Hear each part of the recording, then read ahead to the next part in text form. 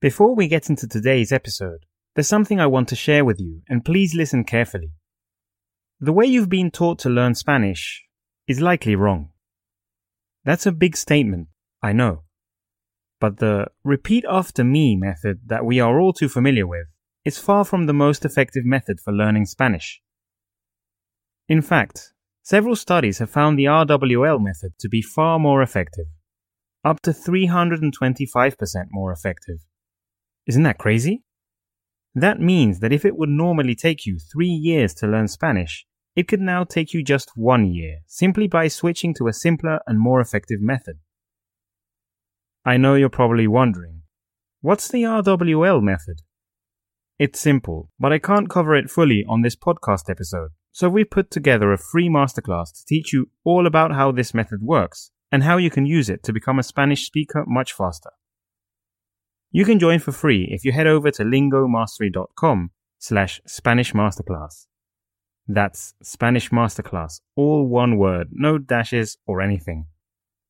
www.lingomastery.com/Spanish Masterclass. See you there. Now, let's get on with the episode.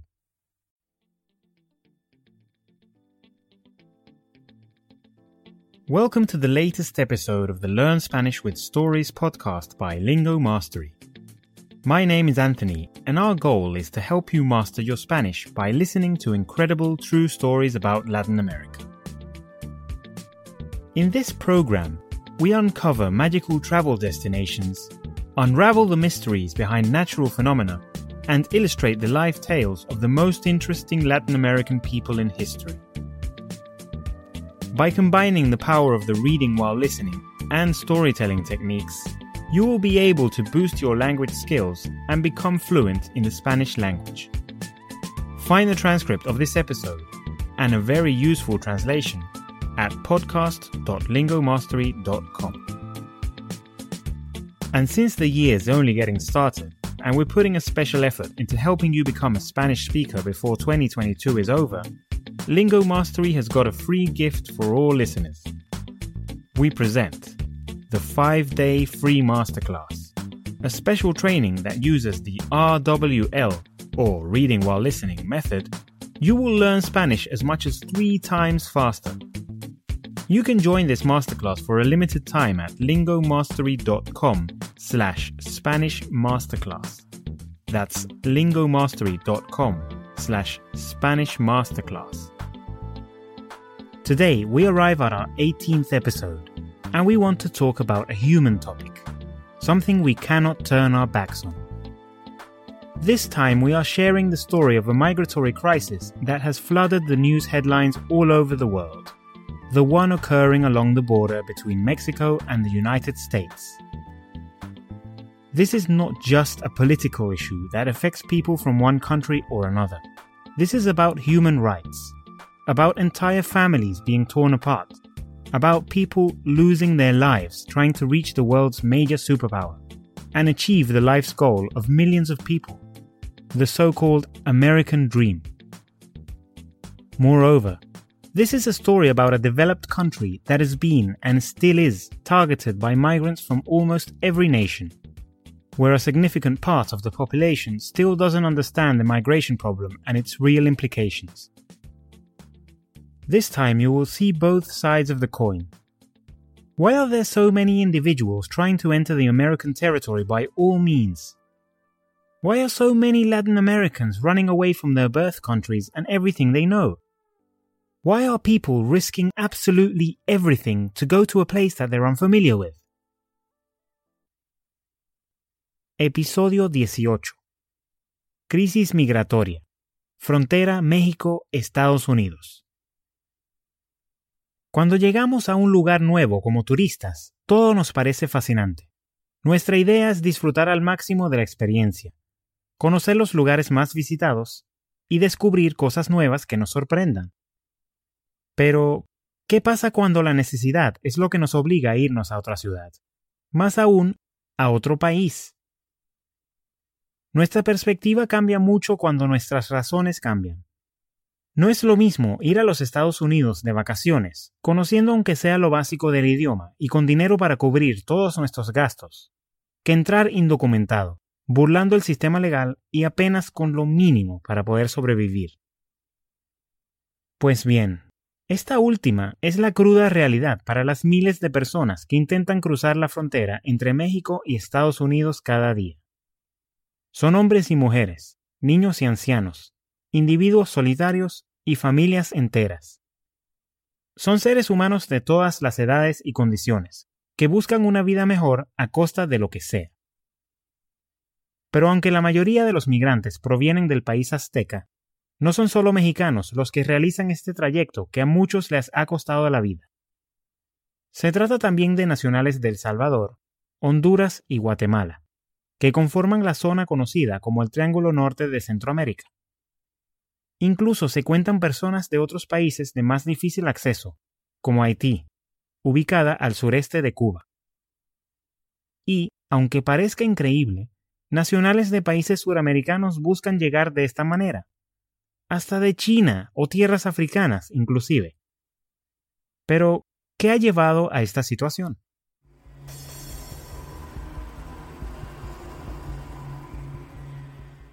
Es que esta terrible crisis migratoria no es algo nuevo, pues viene sucediendo desde hace varias décadas. Lamentablemente, es algo cada vez más frecuente debido a la gran desigualdad social y a los altos niveles de pobreza, inseguridad y desempleo. Para empeorar la situación, los pésimos servicios de salud pública y la fuerte presencia del crimen organizado, como las mafias o los carteles de narcotráfico, azotan a la población latina y obligan a muchos a huir para no convertirse en víctimas de la violencia. Sin embargo, históricamente la emigración desde México y otros países de Centroamérica hacia el norte del continente comenzó a mediados del siglo XIX, algunas décadas luego de que México obtuviera su independencia. Parte de la razón detrás de estos primeros desplazamientos hacia los Estados Unidos nació de la necesidad de contratar mano de obra para la construcción de diversas infraestructuras, como las vías férreas en ese momento, o las vías de tren. Como es bien sabido, la industrialización y crecimiento económico de un lugar siempre atrae a los trabajadores que quieren aprovechar la bonanza. Y, por supuesto, todos sabemos que Estados Unidos siguió desarrollándose y sigue haciéndolo continuamente. Eso fue hasta que comenzaron a poner barreras cada vez más duras para los habitantes del vecino país y de muchas otras nacionalidades. De hecho, el Cuerpo de Aduanas y Protección Fronteriza, conocido en inglés por sus siglos CBP o CBP, se creó a principios del siglo XX. Lo primero que existió fue la Patrulla Fronteriza, un grupo de hombres formado alrededor del año 1904, que vigilaba los límites al sur de El Paso, en el estado de Texas. Aunque al inicio era bastante similar a lo que hoy se conoce como policía montada, comenzó a tener legalidad en el año 1915 y en 1924 se constituyó formalmente. Actualmente, tanto en los Estados Unidos como en México, cuentan con organismos de seguridad para hacer que las leyes se cumplan, sobre todo luchando contra los seres inescrupulosos que se lucran de la desesperación de estos migrantes. Se hacen llamar coyotes o también polleros y cobran varios miles de dólares por trasladar de manera ilegal a quien tenga el dinero para pagar su entrada al país del tío Sam. Para las leyes y los medios de comunicación, son simplemente traficantes de humanos que se benefician con la trata de personas. Parecerá increíble, pero hay quienes aseguran que actualmente cada individuo que quiera entrar a los Estados Unidos debe pagar hasta $15,000 e incluso $20,000 por llegar hasta allá. Esta es una entrada condicionada, por supuesto, a todos los peligros que conlleva esta travesía internacional, sin garantía de que lleguen sanos y salvos a su destino. Es una extensa frontera de más de 3,000 kilómetros la que divide los Estados Unidos de América de los Estados Unidos mexicanos, como en realidad se llama México de manera oficial. Y en gran parte de esta frontera se encuentra un río que divide ambos territorios, conocido como Río Grande en Estados Unidos y Río Bravo en México. A pesar de ser relativamente estrecho este río, de unos pocos metros de ancho en la zona limítrofe, puede llegar a ser muy peligroso. Incluso cuando su nivel de agua está más bajo, las personas pueden ahogarse, ya que suele haber corrientes rápidas que no se ven desde la superficie. Quienes cruzan por aquí suelen ser llevadas en embarcaciones inflables, balsas precarias que a menudo llevan muchos más pasajeros de los recomendados por medidas de seguridad. Hasta unas 16 personas pueden ocupar este pequeño espacio, en condiciones inseguras, arriesgándose a caer en el río y morir. Hay zonas que se encuentran entre regiones bastante pobladas, como la región entre Ciudad Juárez, en el estado de Chihuahua, y El Paso, en Texas. Entre estas dos ciudades pasa el Río Grande también, pero entre ambos países lo que predomina es el desierto. De hecho, dos extensos ecosistemas áridos dominan el paisaje binacional norteamericano, el desierto de Sonora y el desierto de Chihuahua. Cada uno de ellos tiene unos cientos de miles de kilómetros de superficie en total. Por eso no es ninguna sorpresa que tantas personas lamentablemente hayan muerto tratando de cruzar estas inhóspitas áreas. El desierto de Chihuahua separa a los estados mexicanos de Chihuahua, Coahuila y Nuevo León de los estados estadounidenses, Texas, Arizona y Nuevo México. Pero al oeste de la zona, el desierto de Sonora es lo que predomina. Esta mortal trampa desértica, que se divide entre los territorios mexicanos de Sonora y Baja California y los estadounidenses de California y Arizona, resulta ser el sitio con más altas temperaturas del planeta.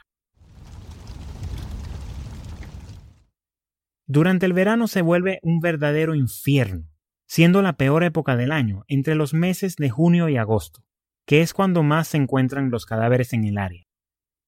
¿Puedes creer que hace poco tiempo se registró allí una temperatura de 80,8 grados centígrados? ¡80,8 grados centígrados! Suficiente para cocinar ciertas recetas, como un asado de ternera. Es estremecedor tan solo pensarlo. A esto hay que añadirle la situación con el conocido muro que aún están construyendo. Una separación que ha causado mucha polémica y que incluso atraviesa terrenos que han pertenecido a ciudadanos norteamericanos por varias generaciones. Tal es el caso de Eloísa Tames, cuya propiedad quedó dividida a pesar de que emprendió una lucha legal, que terminó perdiendo, pues tuvo que ceder el espacio que el gobierno tomó a cambio de una indemnización monetaria. Ya sea que el tránsito entre un país y otro se haga a través de uno de los vastos desiertos o cruzando las peligrosas aguas del Río Grande, se corren demasiados riesgos. Y es que tal vez ser deportado sea el menor de los males, pues atravesar Centroamérica es inmensamente peligroso. Además de ser víctimas de tráfico humano, también se exponen a extorsión, secuestro, abusos sexuales, torturas e incluso asesinato. En un lugar tan caótico como la frontera, donde la ley a menudo está en manos de oficiales corruptos, el resultado que obtengas dependerá a veces de la suerte. Por ejemplo, en el mes de abril de 2021, lograron pisar suelo estadounidense y llegar a su destino casi 180,000 personas. Hasta ese momento la cifra más alta de las últimas 2 décadas. Y aunque parezca increíble, hay muchas familias que envían a sus niños y adolescentes solos. A veces son jóvenes de 16 años, otras veces hermanitos de 6 y 9, pero sin adultos que puedan cuidarlos y velar por su integridad. La cifra de estos menores de edad que son enviados sin representantes cada vez se ha ido más en aumento en los últimos años. Esta parece una medida demasiado desesperada, pero en ocasiones los padres prefieren emplearla antes que dejar que sus hijos sean reclutados por los carteles del narcotráfico o se conviertan en víctimas de la violencia.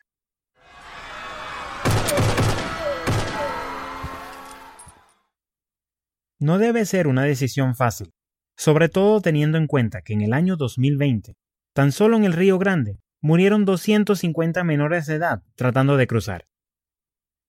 Y es que, si no están en condiciones físicas como para soportar la travesía, nadie se va a hacer cargo de ellos. Por más dinero que les hayan podido pagar a los coyotes, si se atrasan o se alejan del grupo, no hay quien se haga responsable. Además, si alguien no tiene dinero suficiente para pagarle a estos traficantes y decide irse por su cuenta, Igualmente puede ser víctima de la delincuencia organizada, pues cada territorio está dominado por algún cartel. Así que estos criminales son prácticamente dueños de la zona. Incluso, dependiendo del contacto que haga quien está interesado en este servicio y de cuánto está dispuesto a pagar, puede ser trasladado por medio de los túneles subterráneos que cubren las rutas del narcotráfico. A pesar de que hay grupos de buenos samaritanos que se han unido a iniciativas nobles para ayudar a los migrantes, ningún esfuerzo ha sido suficiente para evitar tantas muertes o disuadir a la gente de que haga este recorrido. Siempre hay quienes quieren ayudar, ya sea colocando estaciones con agua potable para evitar que los viajeros mueran de deshidratación o sirviendo de voluntarios en los lugares donde acogen a estas personas vulnerables. Pero, ¿qué sucede si superas todos los terribles obstáculos del camino y llegas a Estados Unidos? ¿Cuál es el próximo paso luego de sobrevivir tantas calamidades?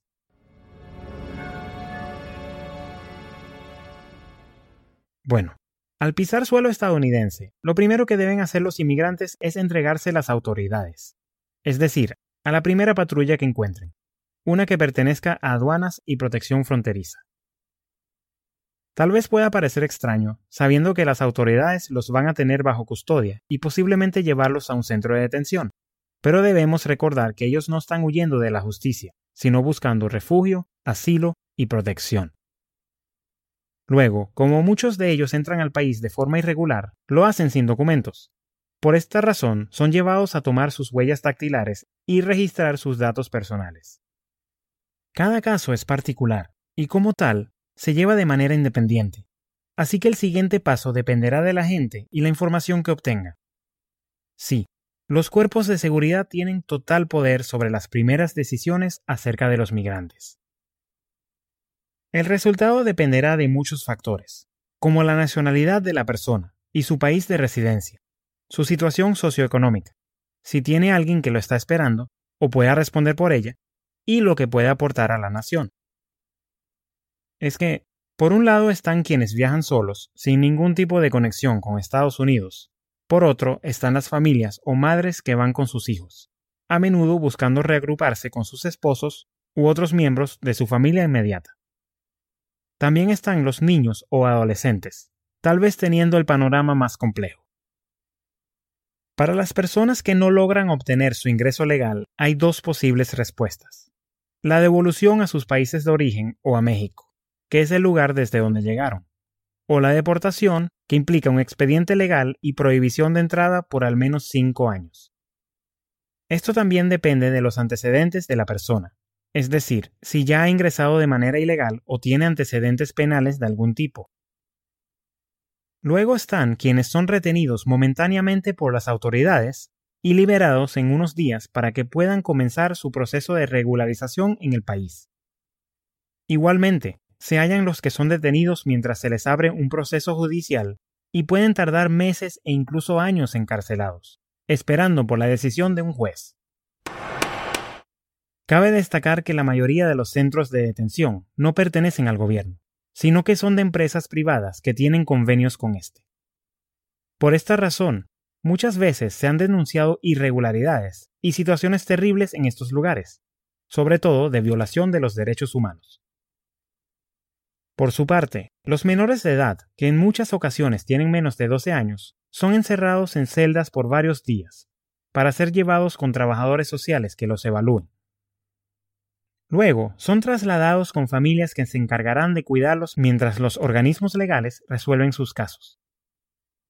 Si bien los mandatarios de ambos países se han reunido en varias ocasiones para intentar encontrar una solución a esta situación, las iniciativas para motivar a las personas a que desistan de emigrar de manera ilegal no han dado frutos aún.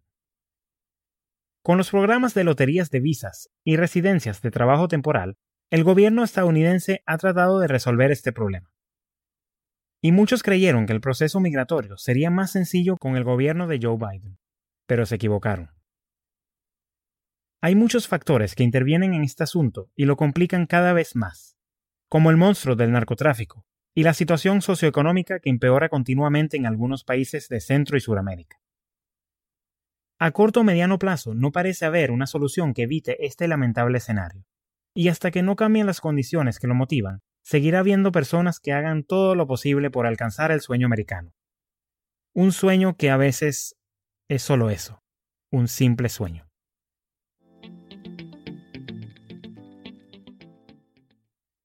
This has been the 18th episode of the Learn Spanish with Stories podcast. Crisis migratoria, frontera México-Estados Unidos. Were you aware of the reasons behind the immense migratory problem between these two countries? What do you think about each position's side on the problem?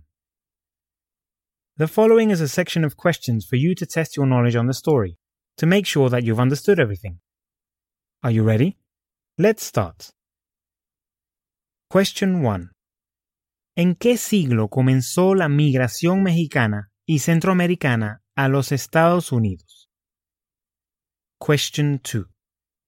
¿Qué lleva a estas personas a emigrar tan desesperadamente? Question 3. ¿Cómo se conoce a los traficantes de personas que trasladan a los migrantes a través de la frontera? Question 4. ¿Cuánto llegan a pagar los migrantes por llegar a Estados Unidos? Question 5. ¿Qué sucede luego de que estos migrantes llegan a los Estados Unidos? Got any idea what the answers are? Let's hear them now. Answer for question 1. ¿En qué siglo comenzó la migración mexicana y centroamericana a los Estados Unidos? A mediados del siglo XIX. In the middle of the 19th century. Answer for question 2. ¿Qué lleva a estas personas a emigrar tan desesperadamente? La desigualdad social en sus países, los altos niveles de pobreza, inseguridad, desempleo y la violencia. Social inequality in their country, high levels of poverty, insecurity, unemployment, and violence. Answer for question 3. ¿Cómo se conoce a los traficantes de personas que trasladan a los migrantes a través de la frontera? ¿Coyotes o polleros? Coyotes o polleros. Answer for question 4. ¿Cuánto llegan a pagar los migrantes por llegar a Estados Unidos? Varios miles de dólares, llegando hasta $20,000. Several thousand dollars, even sometimes reaching $20,000. Answer for question 5. ¿Qué sucede luego de que estos migrantes llegan a los Estados Unidos? Son puestos bajo custodia para comenzar el proceso de decidir si son enviados de vuelta, deportados, liberados o detenidos. They are taken into custody to begin the process of deciding if they are going to be sent back, deported, freed, or arrested. Now, time for the summary of the story. The situation in the Mexico-US border is much more complicated than it seems. There are thousands of people trying to cross the border every day, but they are not only Mexicans, but people from Honduras, Guatemala, and El Salvador. You can even find people from Haiti or other countries as distant as China. Despair is the main factor that drives all of these migrants who try to find a better life, to pursue the American dream and make it a reality. Most of them are fleeing from violence, poverty, lack of opportunities, and corruption. They would actually rather risk everything they have, including their lives, than submit to drug cartels and mafias.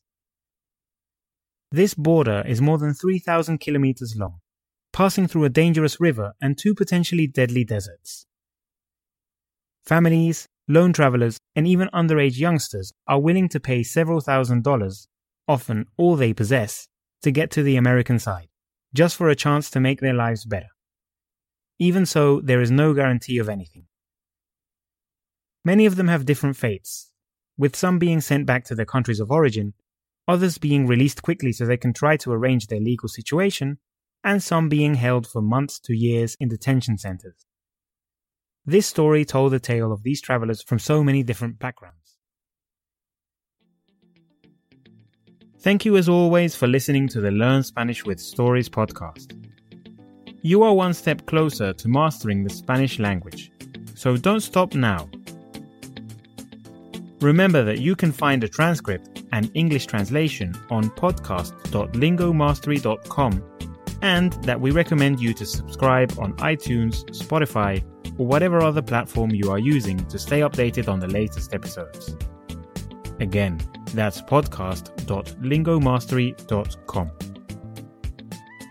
I also want to remind you that we have our special gift promotion going on with the 5-day free Spanish masterclass.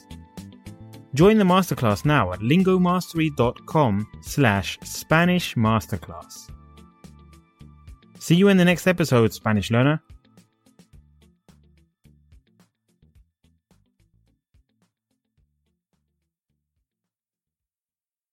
One quick thing before I let you go.